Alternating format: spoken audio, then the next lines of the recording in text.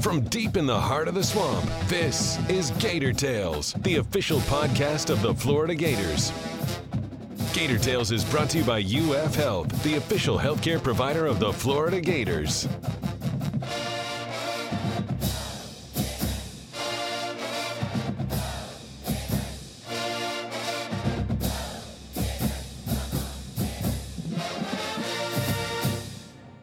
Welcome to Gator Tales. I'm your host, Adam Schick. After 3 heart-stopping, white-knuckle finishes in Omaha, the Gators are headed to the championship series for the 4th time in school history, seeking their 2nd national title. On today's show, we'll round up FloridaGators.com's senior writer Scott Carter and the voice of the Gators Sean Kelly in Omaha for a roundtable chat about Kevin O'Sullivan's cardiac Gators, what lies ahead in the finals, a momentum-swinging week on the recruiting trail for Billy Napier, and NCAA tournament quirks in the PAT. Then, we'll catch up with a Gator great from the other diamond, UF Hall of Fame softball star turned human rights activist Stacey Nelson. But first, it's time for the Gator Roundtable presented by Pet Paradise. Pet Paradise is your complete pet healthcare destination with resort-style day camp, overnight boarding, professional grooming, and compassionate veterinary care from New Day, all located under one roof to serve pet fanatics like you. Book today at PetParadise.com, the official pet care provider of the Florida Gators. It is an Omaha-focused roundtable with the voice of the Gators, Sean Kelly, and FloridaGators.com senior writer Scott Carter, both on the ground in Nebraska and ready to talk about a wild week for the Gators. And guys, as we're talking right now, Florida is into the championship series on the strength of 3 one-run nail-biters, all of which were a pitch from going a different direction. Talk about how Florida got here and the way that they managed to do it. Well, Adam, you hit it on the head, man. It's been a series of one-run games, I can tell you. I mean, Sean's can attest to this, too. I mean, they've been nerve-wracking, especially for Gator fans. They've been great baseball games. And amazingly, as close as they have been, the Gators have come out on top each time, starting with the game 1 against Virginia, with that dramatic 9th inning tying homer, by Wyatt Langford, and then of course the sacrifice fly by Luke Heyman, and now they're in a championship series again. It was a tight game throughout, and we've seen the home run 456 feet from Wyatt Langford, longest home run in College World Series since they've been playing it at this park. Well, guess what? They can also do it with a bouncing ball to shortstop. We saw that in Game 3 with the infield hit, Cade Curlin, and then, of course, the Michael Robertson catch to win the game. I just think it's a team right now, guys, and we've all seen teams like this. It's just all the pieces are starting to – they're fitting exactly where they need to fit right now. And obviously, Kevin O'Sullivan and the rest of the Gator fans hope that continues here in Omaha. Yeah, Scott, it's 8 straight wins now for the Gators, including the 3 here. And I think the one constant, strangely enough, is pitching. And the pitching has been dynamite. Even Caglione here on semifinal Wednesday was either throwing strikes or hitting the bull, throwing it back to the backstop at times. But he leaves the game, he's only allowed 1 run. And then the bullpen takes over. And as they've been here for so long now, been ultra reliable. So when you have that as your anchor, that pitching staff right now, it allows you to do just enough to win a 1-run game, and maybe it's the long ball dramatically late, or as Scott said, the bouncing ball at the hole that's short, or the defensive play to gun down a runner at the plate on another team's bad decision, or even Michael Robertson flying into the wall to end Game 3. It's just, I don't want to call it a team of destiny, but this just speaks to the depth of this ball club and how well-rounded they are. Because, yes, the home run has played a factor. They have 6 home runs here in Omaha, and the record at this ballpark in any College World Series is 8. It's done by 3 teams, most recently by Ole Miss last year. I just have a feeling they're going to tie or break that if they go on and win a national championship. So, and then, because the wind has been blowing in more days than not here, they've had to find a way to win without bombing it over the fence 4 times a night. So all those things play into it. But, Scott, you'll attest to this. There's almost a different star every time out. It's Cade Curlin getting the game-winning RBI on Wednesday for a guy that was, I think, 2 for his last 21.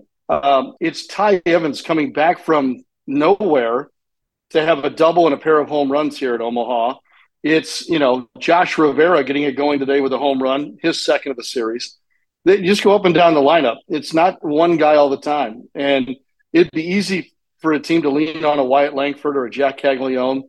And yes, all those guys have had a hand in this thing, but it's multiple guys that have contributed to what now is a chance to win it all. In terms of the formula, it's hard to say because, again, as you noted, it's been a bunch of different ways. But even going to the Oral Roberts game and having the situation, losing track of the mound visits, and as crazy as that is, and you have a freshman coming into a bases-loaded situation, the game on the line. I mean, they found so many different ways to win. To what degree do you guys think there is that quiet confidence of I don't know if Team of Destiny is right, like you said, Sean, but just the idea that, hey, we're going to find a way, even if at this moment we don't quite know how?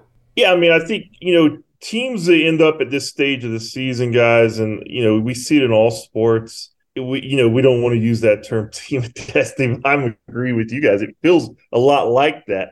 And that confidence grows, Adam. I mean, you just see it. You win these close games, it can only help boost your confidence. I mean, take this latest win against TCU to advance to the championship round. I mean, they scored 3 runs and they win the game, and they bring in Michael Robertson to pinch run after a Tyler Shellnut double, and then they get 2 outs. The next 2 batters, a popped up bunt, and then Robertson moves to third on a fly ball that Kobe Halter hit that almost went out of the ballpark. And you're wondering, okay, I mean, maybe not their day today. Maybe, if they can't get a guy home from second. And then, again, a bouncing ball to the shortstop by Cade Curlin, who has really been slumping in the postseason of late. That's just what teams do when they win titles. I mean, that's all I can say, and they haven't won a title yet, obviously, but they just have that confident aura about them right now that I don't think anything is too big for them or overwhelms them where they are right now mentally and the way they're playing. I mean, if it's pitching one night's great, the defense one night makes the play, you just never know where it's going to come from, guys. It's strange, and whether they should or shouldn't, this team never feels like they're finished. It's amazing, and we've seen that with 21 comeback wins all season long. So it's not like this is just all of a sudden appeared. This is the way they've played basically all year. And, to Scott's point about potential championship teams, there's something different about them. And this group plays for each other and has confidence in the next guy more than a lot of teams that I've been around, maybe most. And so that's why, Kevin O'Sullivan's had this ability to know that he can make a defensive replacement late in a game or a pinch hit situation. And that dude's ready. I mean, because they don't want to let each other down and they believe in each other. And all those things come into play. And it only gets harder. I mean, that's the one thing that's been sometimes overlooked at this point in the year. It's the College World Series. Everybody's good. And it's going to be a one-run game. It might be one moment, one pitch, one at-bat that determines your fate. And so far, they've won each of those situations to get to this point. When you get to this stage, it's all about pitching and it's all about managing your games. So the most important reason to stay in the winner's bracket and stay unbeaten is you stay on track with your pitching. So as we discuss the championship series, best of 3 beginning on Saturday, how do we expect the rotation look? Is it just a normal, essentially weekend rotation for Florida where everybody is available just as you would want them to be? Yeah, I mean, that's what they Sully on his post-game radio show, that's what he said, they're in great shape with where they are in pitching, with Brandon Sproat and Hurston Waldrop lining up for games 1 and 2 of the championship series. And obviously, if you need a game 3, I mean, Jack Caglione pitched today, but it wouldn't be until Monday. So, I mean, that would give him, Thursday, Friday, Saturday, Sunday, 4 full days rest. And he could be flexible there if he needed to go somewhere else. But I just think it's exactly why when you talk about Omaha and the College World Series, guys, the predominant storyline is almost always how important it is to win that first game And if you can do it, win the second one, because it truly does make a difference on just the wear and tear that is inflicted on your team throughout the series. And the Gators have certainly managed that part of this trip very well so far. So while Florida cruised through their bracket unblemished, Wake Forest and LSU are going the distance. They're playing a winner-take-all game on Thursday night to determine who makes it to the finals. So what I want to do here, we don't know who's going to win that game because it hasn't happened yet. I want each of you to give me the side. So give me the matchup. If Florida plays Wake Forest, what does that look like? And then if Florida plays LSU, how does that shape up? You guys get to play the hypotheticals here for what those matchups could look like. Well, in theory, Adam, if the Gators and Wake Forest lock up, you've got seeds 1 and 2, which is chalk. And look, the number 1 seed has not won the national championship since 1999. But this is a Wake Forest team that's unlike a lot of 1 seeds we've seen in a long time. They are a complete ball club. Just when you think their pitching might be exhausted, they've got more. I mean, they're really that good. And they can hit for power. They can play small ball. They defend really well. Going into the tournament, I thought there's no one that I've seen in person better than Florida. But in studying Wake Forest, I kind of believe that there may not be a more complete team than Wake Forest. So it will truly be a heavyweight bout, Wake Forest and Florida in the championship series. And look, you think it's been a razor's edge now? That series would be a razor's edge and probably have to go all 3 games to be decided. And, the thing about the LSU-Florida series, I mean, this is what we saw in 2017 when the Gators won their only College World Series.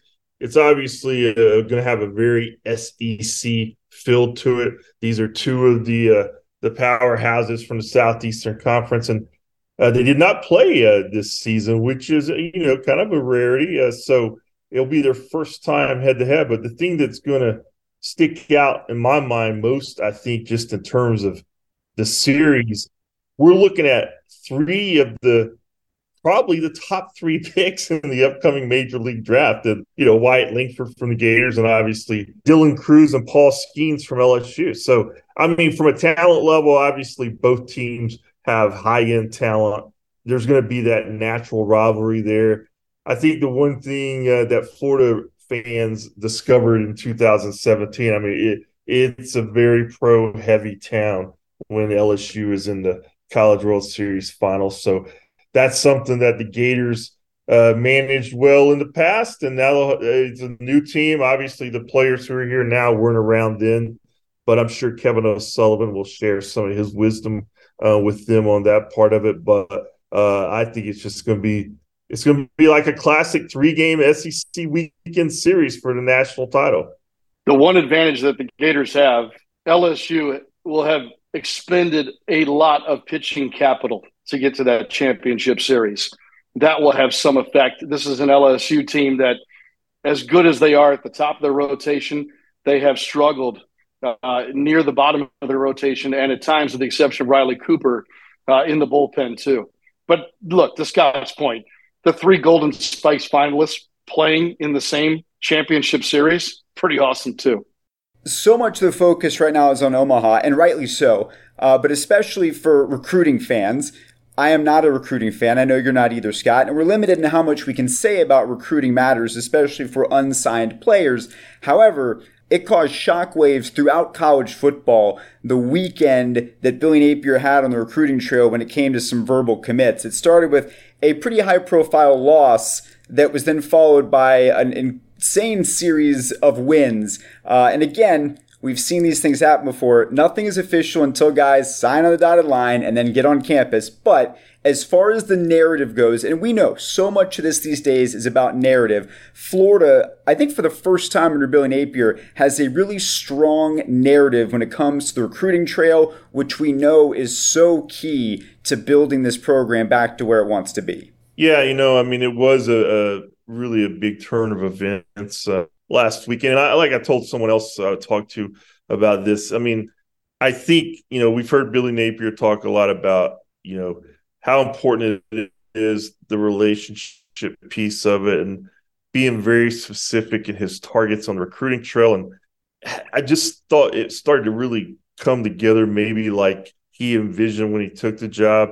And I think if this thing goes the way that I kind of think it will, if fans give him enough time and that he gets the right pieces, I think we'll be looking back at this weekend in June of 2023 if they're playing in the national championship in 2 or 3 years.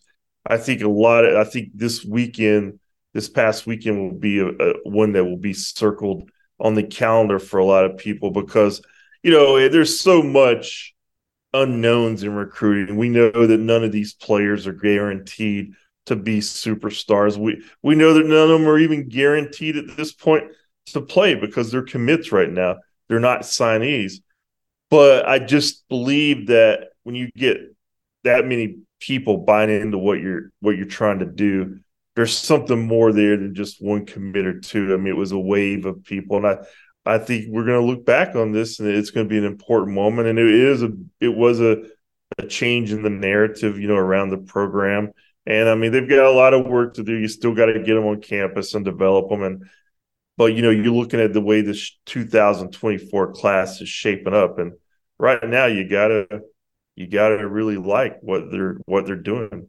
Moving on to our PAT, it's Omaha inspired because like I'm sure you guys have as well, I've heard from so many people who are frustrated with the way that they determine the home team and the away team, not just in Omaha, but in the NCAA tournament entirely. And I've explained it to people many times because had this for years and years doing softball too, but this weird rule where the team that has been the visitor in more games gets to be the home team, even if they're an unseeded team versus one that's number 2 in the country and did a lot of work to earn that. So I'm curious, to me, that's one of the most mind-numbing NCAA minutia rules that comes into play in a postseason. There's recency bias there, but I'm curious if there's anything else for you guys that rises to that level of annoyance and nonsensicalness, which may or may not be a word. I'll figure it out while you guys are answering. Adam, I truly can't think of anything more nonsensical in the sports that I've covered.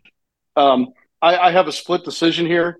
Being here in Omaha, I think that if a team gets to Omaha, then I think we start over in some respect.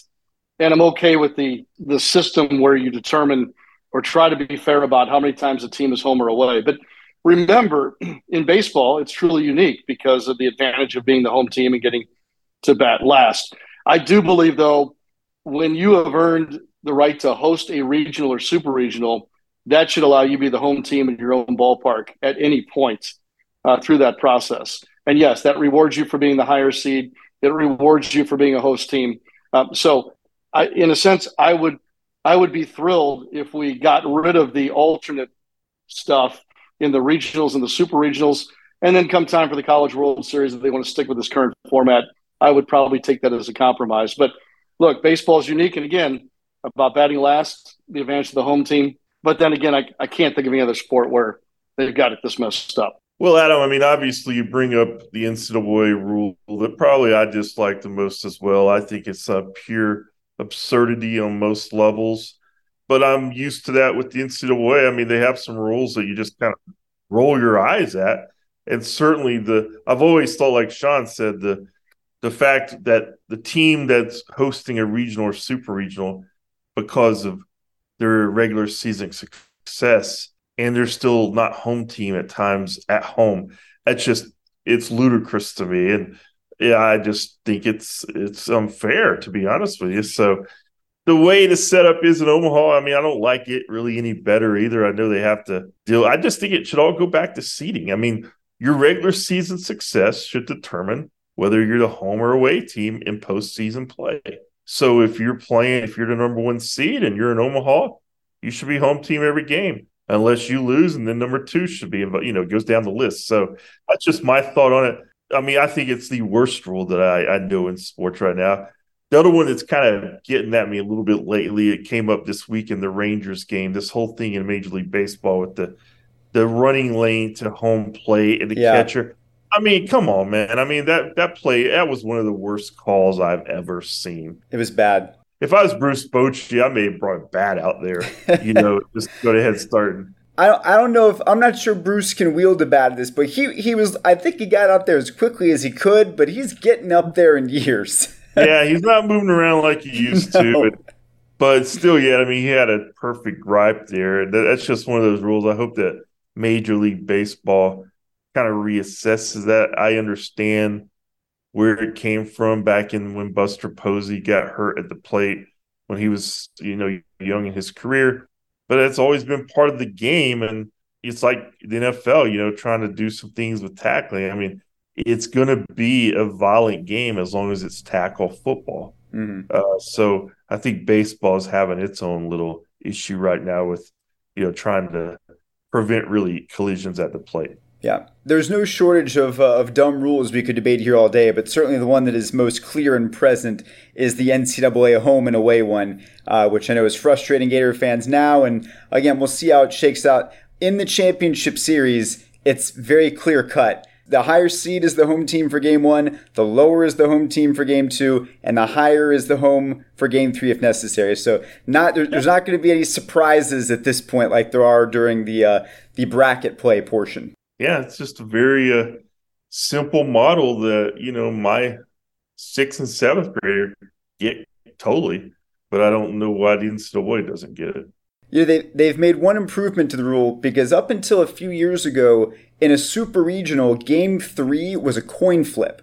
Now, if you're the higher seed and you're hosting, you're automatically the home team for the if necessary game. But up until a few years ago, it was a coin flip. You could be on your own field as the higher seed and be the visitor in 2 of the 3 games in the super regional. So it's scary to say this rule was actually worse. But it has gotten better, albeit it's still quite bad. Progress can be slow, Adam. Sometimes as slow as a bad internet connection. It's just the way life is. But a slow internet connection is not going to deter the coverage coming your way from Omaha. Scott is going to be there churning stuff out all the way through the bitter end, which could be Monday late night if this thing goes all the way to 3 games. So make sure to stay locked into FloridaGators.com for all of his content. Check out Sean's call on the radio. And guys, next week, hopefully we're talking about a national championship. Hope so, Adam. I mean, it's always fun to be out in Omaha. And, this team, I think, it's got a little bit, as you say, as we like to say in sports, it's got a little bit of mojo working right now. So we'll see if they can carry it into the championship series. But thanks for having us, and look forward to talking to you about what happens out here.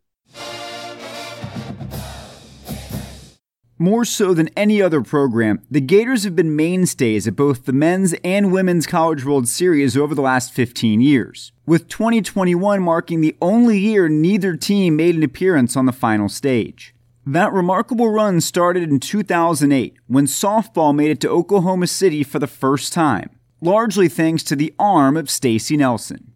In the time since her playing days, Nelson has taken some incredibly unique turns, trading in her cleats for law books and pursuing an ambitious path to fight for human rights both here and abroad. We spoke to the UF Hall of Famer recently and asked her to take us through her sprawling and fascinating story from the beginning. I was born in Long Beach, California. To get me into a better school district, my mom moved me when I was 10 years old to Orange County, and I played for Los Alamitos High School ultimately. And that got me the athletic background to get to the University of Florida, which I'm so thankful for. I think that was the luckiest I've ever been in my life to get to UF. So when did you start? Why did you start playing softball? Like, what was the spark to get into the sport? My father told me early on.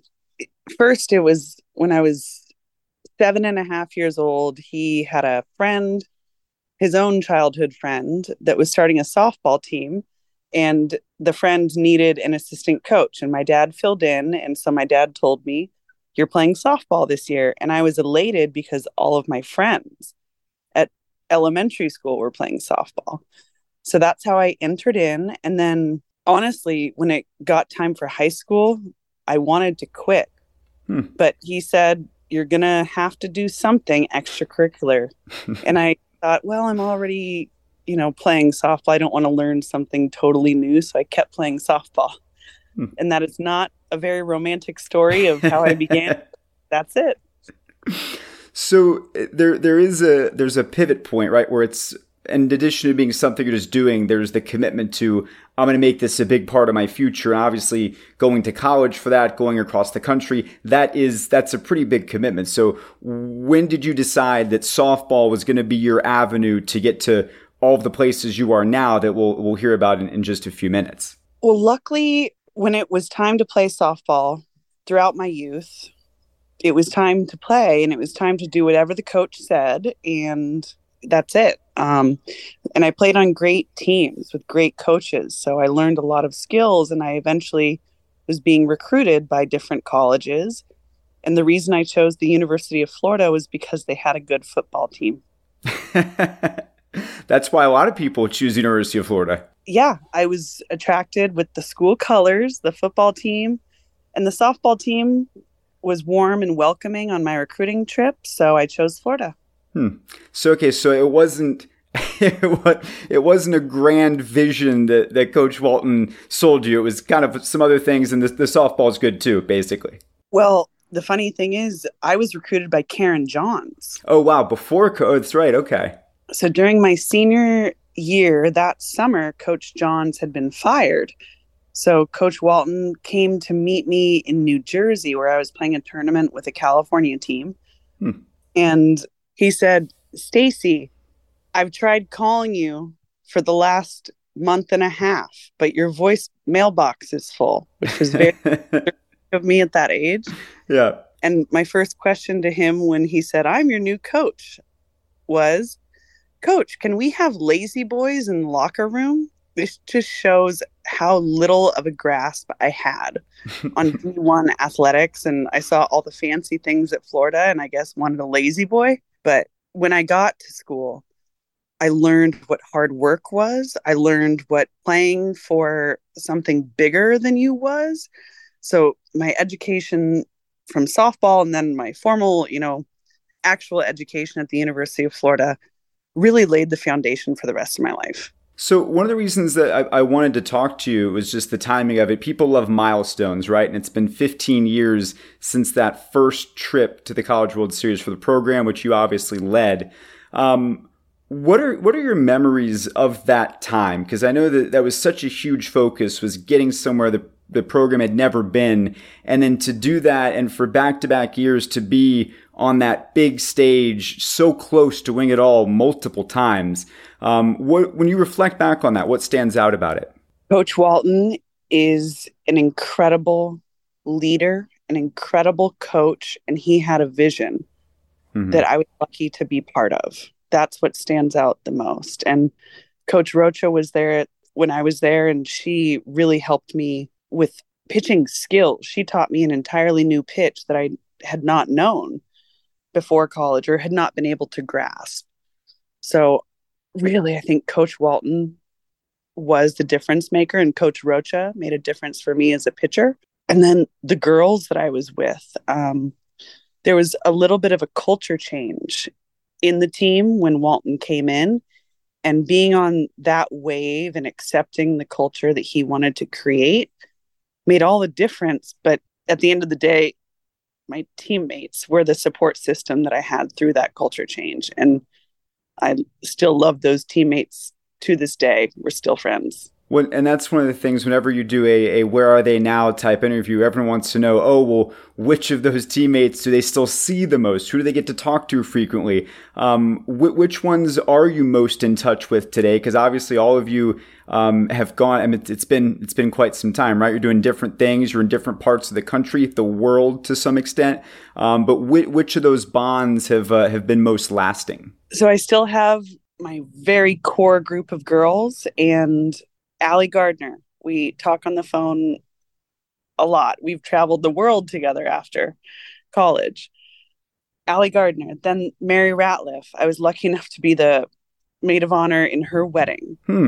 Christina Hilberth. Got to go to her wedding in St. John's and got to, so many of these teammates now have babies. So get to see all of their kids grow up and fly across the country to see them and vice versa. And then Brooke Johnson and is such a solid friend, solid teammate, and Francesca Anea. And I love watching her. She was recently commenting on a regional. Mm-hmm. And then Kim Walzonia, who's here in Southern California with her 3 crazy children, which really speak to the karma, because she was such a fireball, and now her 3 kids are 3 fireballs that she deals with. That's so funny. And you mentioned, watching some of the regionals and hearing Francesca on there. For someone, I keep teasing this, we're going to talk about all of the things that you do that have nothing to do with softball. But because of that, I'm curious, how much have you stayed engaged with the sport, whether it's just watching the sport in general or even keeping tabs on what the Gators are doing? So I always keep tabs on the Gators. Obviously, I don't know as much as I did when I was actually there playing, but absolutely keep tabs on the team, check in with Coach Walton and his wife Sam often. And when I come back to visit, Brittany Souliard is another name. I'm so happy that the same people are around the team. Tony Meacham, the academic advisor. So it's wonderful to stay engaged. I wish I could engage more, but living across the country is a little difficult. But still watch as many games as I can, and my family is still watching Game Tracker when they need to. Really? Oh, yes. Wow. So that's long-term commitment. Once it gets in you, it doesn't go out. So after you graduated, you went to play pro, not for a long time, but you did play pro. And of course, you didn't just go play pro anywhere. You went and played in Japan. As someone who has become a connoisseur of worldwide experiences, what was that like as coming right out of college? Was that a culture shock? I mean, I'm sure you loved it. But at the time, was it intimidating? Was it scary? At the time, I actually said no to Japan because I wanted to go to law school. That was a stubborn goal that I had, and I wasn't appreciating how fun and eye-opening it would be to play softball in Japan and other countries, because I went on to play for Italy and Australia as well.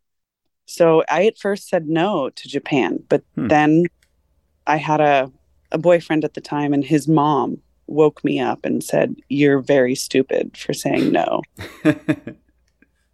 So that really shook me. And then I said, okay, I'm open to playing for you all still. And they actually came back with a higher offer, which was good for everybody. Yeah. And playing in Japan was a little bit scary, but Japan is Japan. It's one of the safest countries in the world. So it was more about the culture shock. Culture shock of playing softball in Japan. And I'm specifically talking to playing softball in Japan, not just living in Japan, but playing softball in Japan is so much different than the United States. And then going on from there, like in Italy, there were girls that were smoking cigarettes in the dugout in Italy. Really? Yes. It's obviously different than America. And then playing in Australia, really, I think they were all worried about the shrimp that was going on the Barbie after the game. But then I got to coach the Ugandan national softball team, which is another cultural experience. So I'm so happy that my boyfriend's mom at the time kind of shook me by the shoulders and told me that I was making a bad mistake, because I followed her advice and got so many great experiences out of it. Cultural experiences, as well as experiences. There's so many people who reach a level of success in the sport. They want to do it as long as they possibly can. I mean, Monica Abbott is still playing softball, which is incredible because she's been doing it even longer than you were. But you seem to turn the page pretty quickly in terms of getting to that next phase of your life, fulfilling your dream of going to law school and where that would take you. So what was it that made you comfortable with moving on so quickly to those other passions? First thing I think of, I'm convinced Monica Abbott is a robot. She's just so good. Yeah. But I think it was the education that I received at the University of Florida. I loved going to class. It was not a chore to me. I majored in philosophy. I loved my major. As I got more involved with philosophy classes, I actually used to joke with my friends, like, I have to go to church, meaning class, because it was so thought-provoking. So I had always wanted a law degree since I was a small child because of my mom working with lawyers, describing things about them. And so I had the law degree on my mind the whole time since before I got to the University of Florida. And like I said, I'm very happy that I took the little detour with professional softball, but I always had a law degree on my mind.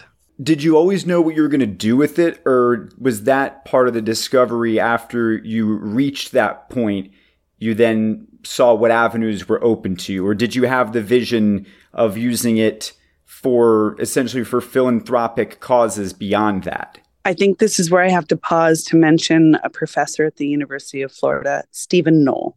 And Stephen Knoll, he was a fan of the softball team. He had a few of the softball players in his class. So he kept talking to me, and he eventually talked me into taking one of his more high-level classes.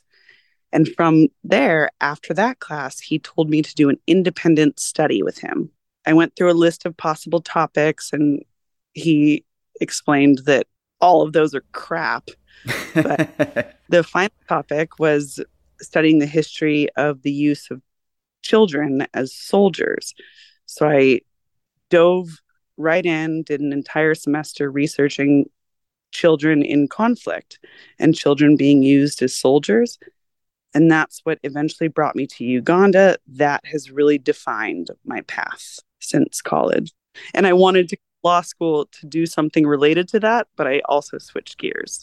So yeah. So how did you get onto that path? Why Uganda, and how were you able to act on it? Because I think that's what I found interesting, just looking at everything that you've done, was, I mean, we've never interviewed a former athlete before who has this kind of path. So how did you know where to go, what to do, etc.?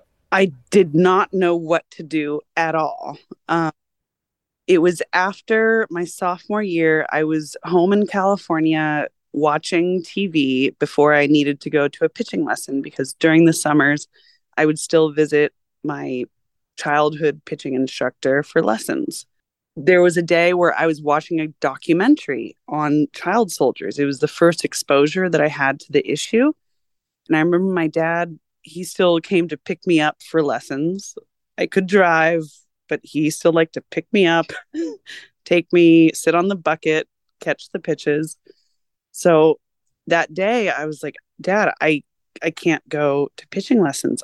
I have learned about this and I need to finish learning about this. And after a little argument between us, I went to pitching lessons, but then I kept researching the subject. And it took on a new life because I was so outraged at how children could be used as soldiers in conflict. And at that time, the war in northern Uganda, where children were being used as soldiers, was still going on. Luckily, the war ended 2009, 2010, arguably, but it had been on my radar. So after going to Japan, I researched a study abroad program in Uganda, asked special permission to join the study abroad program as a graduate of undergrad, and they allowed me to do so. So I took my Japan money and went to Uganda. Wow.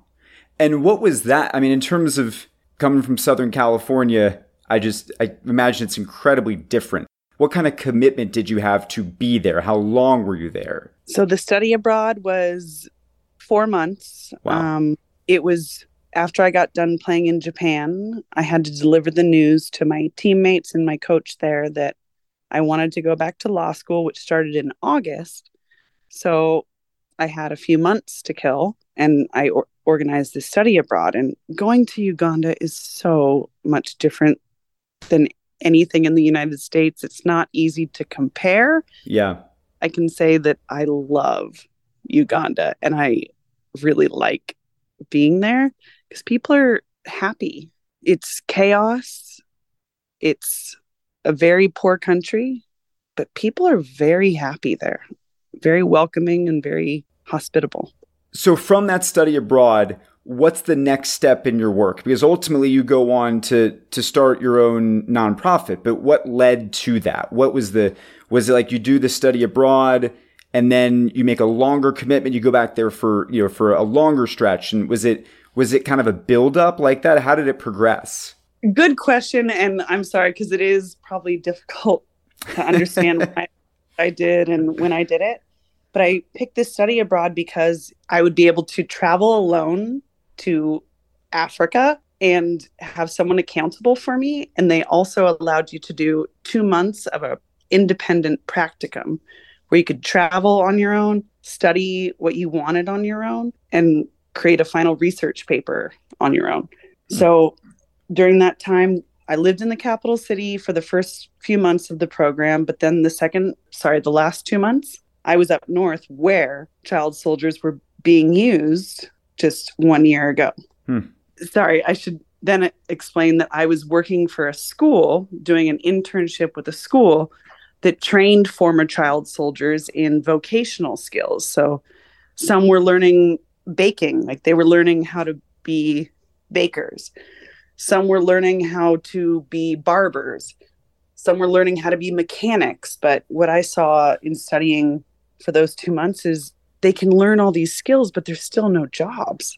So that was what I identified as the gap I wanted to fill. Yeah, and how did you go about doing that? I'm thinking about people that start nonprofits here in the States. I mean, how did you go about starting your own organization and what form it would take? It started really small and grew and grew and grew. So the first project that I did while I was there on the ground in 2011 was I helped a bunch of mothers, former child soldiers that were mothers, start a chicken farm so that they could, have chickens that have eggs and they could sell them in town. Very simple, but it was a way for them to make money. And then seeing who was graduating from this school of former child soldiers, there were a lot of bakers. So I thought, let's bake bread and distribute it around the community. So that is what started the first version of the organization, Bake for Peace. And I partnered with this school. Then I started that it was actually December 29th of 2015. I had a conversation with the school director saying, let's build a bakery. Then over the course of the next 3 years, we were raising money. We raised only $40,000, which might seem like a ton. It's not a lot when you have a bread factory to build. This was all raised, but then I started to get suspicions when I was back raising money, coordinating, doing things. And at that time, I had my law degree, so I knew how to write legal documents. So I was trying to legally organize with this school, and they were getting very timid making things legal. And that tipped me off that things are a little shady.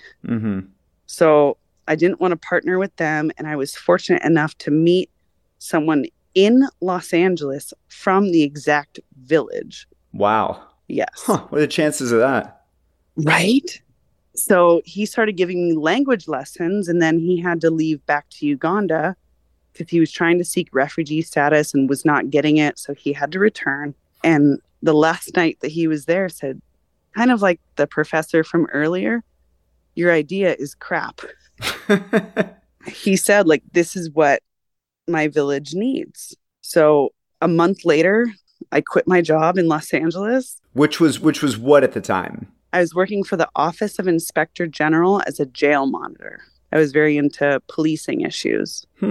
So quit that job, and I loved that job. I actually returned to that same job, which is a whole nother story. But Ronald was his name. Ronald said, your idea is crap. So when I went back to meet him that same year in August, I partnered with him and we started teaching people how to grow vegetables, which was easy for us to fund. The people that we successfully trained, and we call them beneficiaries of our organization, they started turning their profit from 500 into 5,000. A big increase, but we were very successful. Sadly, the pandemic hit and kind of ruined us. So then what comes next after the pandemic interferes? Obviously, you haven't lost your passion for it. So what was the next pivot after that? Sadly, we had to shut down the organization because Uganda charges extraordinary fees just to be an organization, yet we couldn't operate with the rules of the pandemic. They said you cannot meet. So how can you have an organization when you can't meet? So we needed to close things down, which we did. And I'm still trying, actually on this trip, I'm going next week to Uganda. I'm trying to light the fire again, just to help this village, because they're in the north, very affected, very poor. And just to give you an example of how poor, they actually have a census in northern Uganda. And through this census, only 40% of the people in this district eat 3 meals a day. Wow. The other 35% get to have 2 meals a day. But then the leftover from that, 25% of people only have 1 meal a day. And that's just talking about food. They can't afford school. They can't afford health care. They can't afford anything. So it remains my lifelong goal to bring more income to this district.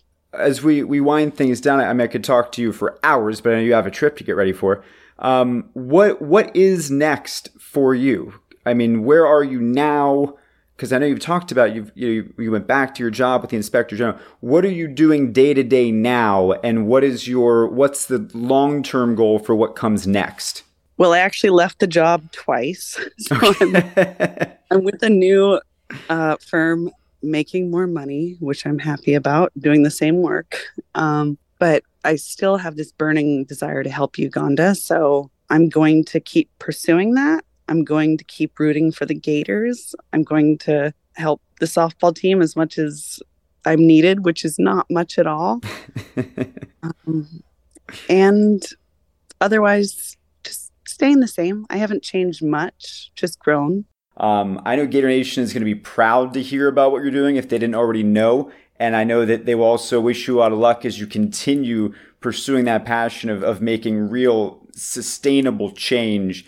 And your stubborn doggedness to get it done no matter what. It's very consistent with what you did as a player, and obviously that translates to other parts of your life as well. So congratulations on all you've done, and good luck on continuing to make that difference that is so important to you. Thank you, Adam. And it's nice to see you still rocking after so many years, and not to count our days, but it's been a lot of years. And thank you for continuing to highlight Florida softball. And that's going to do it for this week's show. If you haven't already done so, please subscribe to Gator Tales wherever you get your podcasts and leave us a review to help us continue to grow.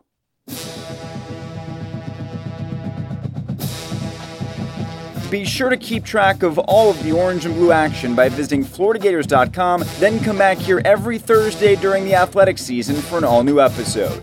Until then, I'm Adam Schick. Thank you so much for tuning in to Gator Tales.